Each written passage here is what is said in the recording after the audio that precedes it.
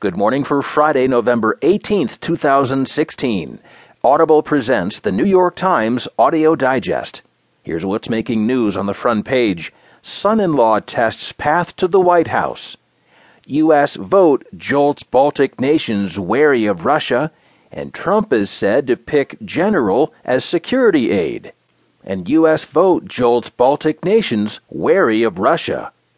In today's national headlines, king tides transform ways of life in Florida by altering plant genes, easing way to feed all, and few drug addicts are treated, the Surgeon General says. In today's business headlines, fake news empowering the world's most gullible. 2 executives are charged in a kickback scheme, and Yellen says election has not affected interest rate plan. There will be more business stories, more national and world news, a roundup from the sports page, and New York Times columnist David Brooks.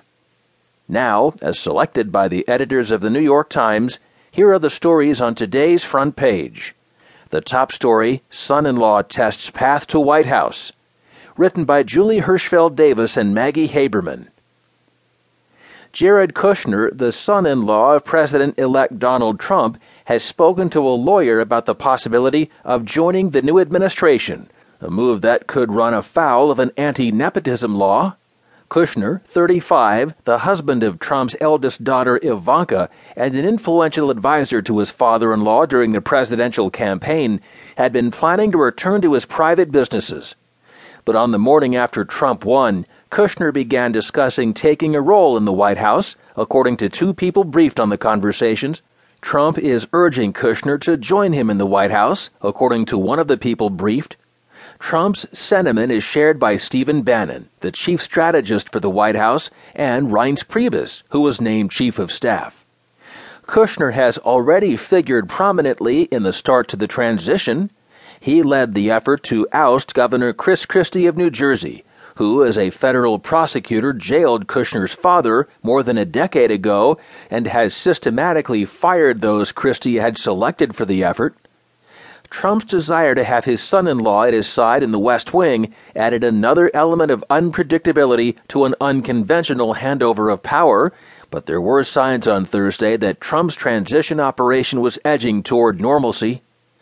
Trump sat down with Prime Minister Shinzo Abe of Japan, his first in-person session with the world leader since winning the White House. A clearer picture emerged of the figures who have Trump's ear. Among them is Senator Jeff Sessions, the Alabama Republican who's under consideration to be Attorney General or Secretary of State. On Capitol Hill, Vice President-elect Mike Pence told House Republicans to buckle up for a packed legislative agenda. Trump's aides held their first scheduled daily conference call with reporters, while transition officials whose work had been stalled by shakeups in Trump Tower began work with their Obama administration counterparts on a handover. But the prospect that Kushner might end up in the West Wing remained a concern to some people close to Trump, who said that he would instantly become a target for media and legal attacks. Kushner has consulted with at least one lawyer and believes that by forgoing his salary and putting his investment fund, his real estate holdings, and his newspaper, the New York Observer, into a blind trust, he would not be bound by federal nepotism rules, according to one of the people briefed. Lawyers in both parties said that such an arrangement would violate a statute designed to prevent family ties from influencing the functioning of the United States government. Under a 1967 law enacted after John F. Kennedy installed his brother Robert F. Kennedy as Attorney General, no public official can hire a family member, including one related by marriage, to an agency or office over which he has authority.